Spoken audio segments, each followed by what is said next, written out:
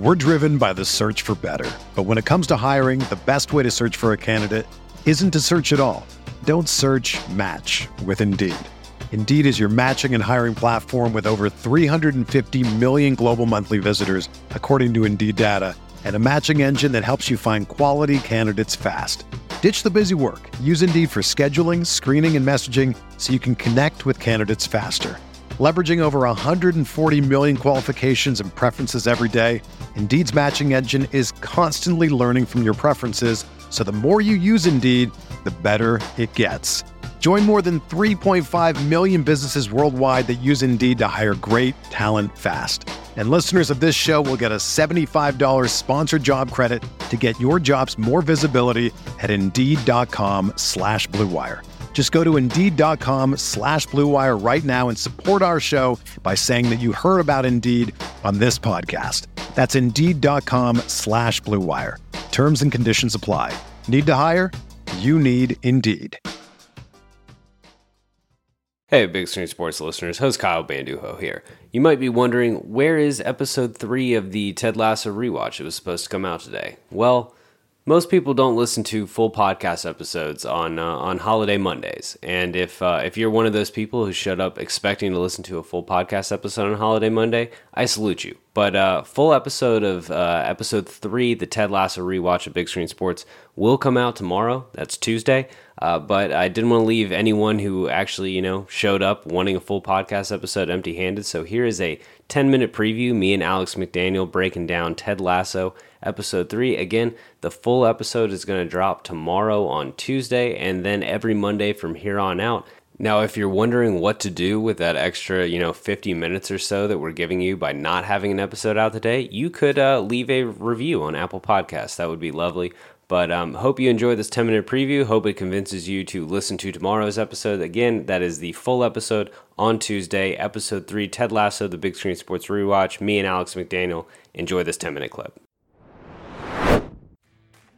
How about I go ahead and address the larger than average elephant in the room? No, I have never coached the sport that you folks call football. And heck, you could fill 2 internets with what I don't know about football.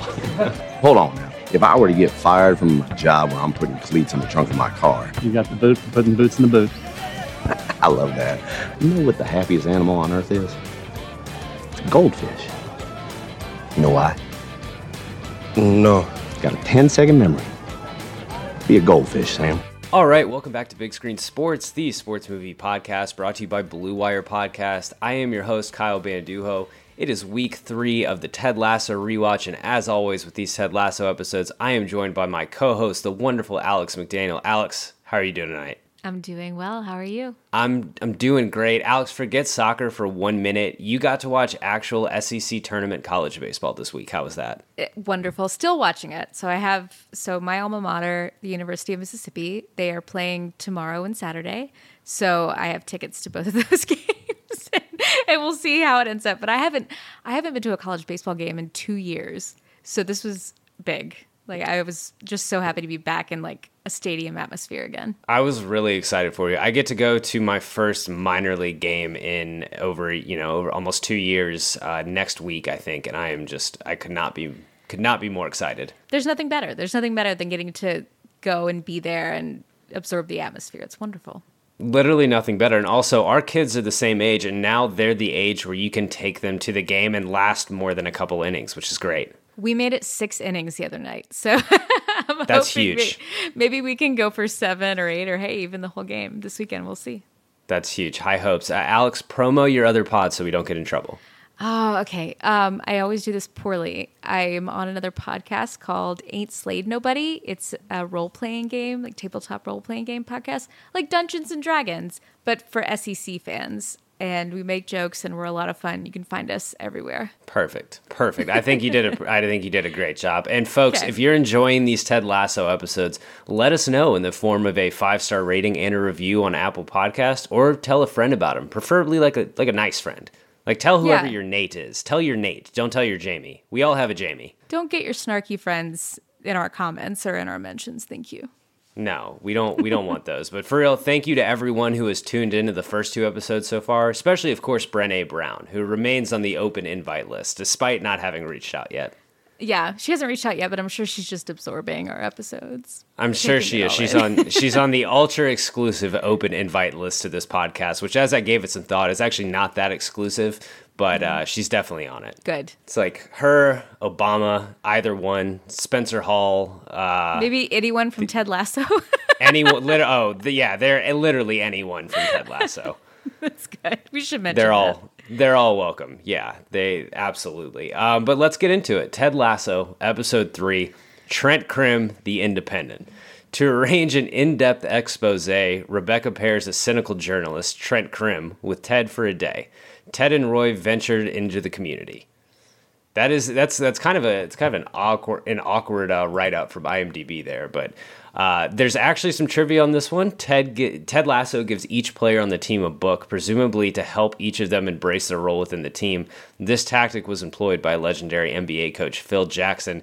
That just made me think of how great it would be to have some sort of skit of Ted Lasso coaching the MJ Bulls. Can you imagine? Ted Lasso and Rodman is a match. Oh my gosh. I wonder too, like, I know that they're up for 3 seasons, but this is the kind of show I could totally see becoming a movie. Kind of like Arrested Development style, like, are they going to continue on when they're done telling the story?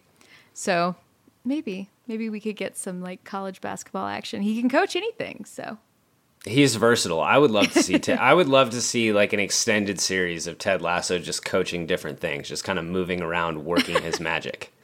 Like, what's that show on Netflix about the community college, Last Chance U, where it's just him going to different community colleges and helping kids like rediscover themselves and believe in themselves. Ted Lasso coaching JUCO basketball is something Incredible. I think we all need. We all need that. As far as opening questions, I have 2 again. Okay. I can never pick one. Okay. I'll open with one, and it's something that was given to me by the episode. Who would win in arm wrestling, Rebecca or Michelle Obama? I'm going to say Rebecca because she has more of a chip on her shoulder. Yeah, I think she's a little angrier. Yeah, in terms of like Rebecca in that episode, I would say if she had to arm wrestle Michelle Obama, she would probably win. But they both have incredible arms. Let's say that. So they do.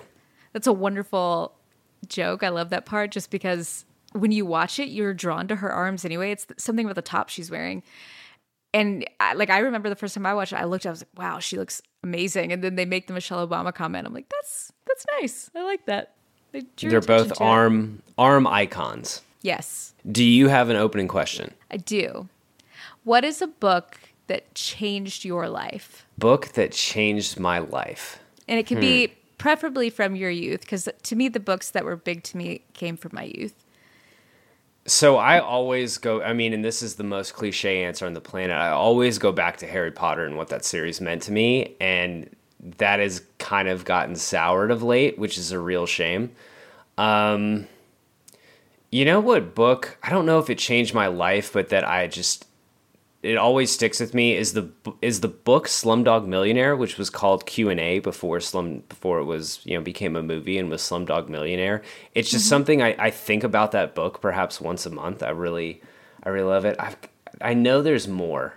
There's a book called Bull Catcher, which is it's like a baseball book, and it's like I'm probably the only person in the world who has read this, but it's about this high school baseball player who's a senior. It's kind of like a young adult novel, who his senior project is writing like a diary of his 4 years playing baseball in high school. And it's a really good coming of age book. And it's something that when I was in college, I bought it off eBay just because I wanted the book. So it may be something like that. But if anyone else in the world has read that book, holler at me. I'd love to talk about it with anyone else. What is yours? Do a spin-off podcast. Yes.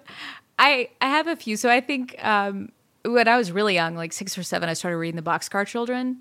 And I can't really tell you why I loved that series so much, but I was fascinated by the story of a family of children who lived in this boxcar. I thought it was very sad and incredible, and it was made in a way that was supposed to appeal to kids, and I ate it up. And I think that series is what made me want to be a writer, because I wanted to do it from a very young age. And then when I got older, I would say The Outsiders. That was a big one for me.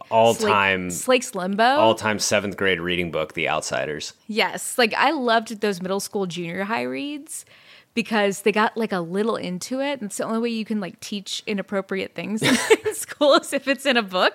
You can't show movies about it. But I think a lot of the books I read when I was younger, I think they were just transformative because of the way they told stories and the storytelling. And I think that has a lot to do with why we're sitting here today, is because we love good storytelling. That's why we made this. Yeah, absolutely. Absolutely. That makes me I just want to think about books I enjoyed as a youth and just go off into like a daze. Another podcast. Another podcast. Books we liked. I'm sure no one has done that ever. I have another. So actually, when I first sent you the run sheet, when we were first kicking around the idea for this podcast, and I had the thing about opening questions, I just had some generic ones like what it would be. And one of them was about Roy Kent being a good uncle. So I pose the question to you: is Roy Kent the TV uncle you'd most like to have? There's some other notable ones, just so you don't have to go off the top of your head. There's Uncle Jesse, Uncle Phil. Yeah, I was going to start with him, yeah. Uncle Junior from The Sopranos, Uncle Fester, if you want to get weird with it. I was going to say Uncle Jesse for sure. No, I love Roy as an uncle. What I love is when he points out his niece for the first time, he calls her that idiot over there. And then when she sees him and she waves, like he gets the biggest smile on his face. So you instantly get to see like it's typical Roy, like his gruff personality. And then, he loves her. And you can tell he really loves that role for her, or to her rather. He seems like a really sweet and caring uncle. And just in terms of the TV uncle I'd most like to have, like it would be sick to have an uncle who's a star professional athlete, but who's also like not an asshole. And Roy has it, but like not an asshole to you or your family. Like Roy is a doting uncle. Yeah, no, I think and you especially see in this episode, even though you get to only see them in 2 scenes, I really think just that first scene where he calls her the idiot, and then the last scene, which I won't spoil right now, we'll get into that later. But when he's reading to her in bed, I just think that's really, it's lovely. It's adorable. You love to see it. Yeah, he's a real gem. And uncle, it's a gem. So let's roll into best scene. Wasn't that a lovely 10-minute clip? All right, we'll catch you tomorrow for the full episode. Ted Lasso, episode 3, Big Screen Sports Rewatch. Me and Alex McDaniel. Tune in tomorrow. Whether you're a world-class athlete or a podcaster like me, we all understand the importance of mental and physical well-being and proper recovery for top-notch performance. That's why I'm excited that Unified Healing is sponsoring podcasts on the Blue Wire Network. Unified Healing is a new and super innovative global network of wellness centers powered by Energy Enhancement System, or EE System. If you haven't heard of the EE System yet, then you'll want to listen up. This technology promotes wellness, deep relaxation, purification, and rejuvenation. Wherever you are across the globe, access to a center is easy and affordable. Interested in experiencing the EE System technology for yourself? Go to unifiedhealing.com/bluewire to learn more and find a center near you. That's unified, UNIFYD, healing.com/bluewire. No material or testimonials on the Unified Healing website are intended to be viewed as medical advice or a substitute for professional medical advice, diagnosis, or treatment. Always seek the advice of your physician or other qualified healthcare provider with any questions you may have regarding a medical condition or treatment and before undertaking a new healthcare regimen, including EE System.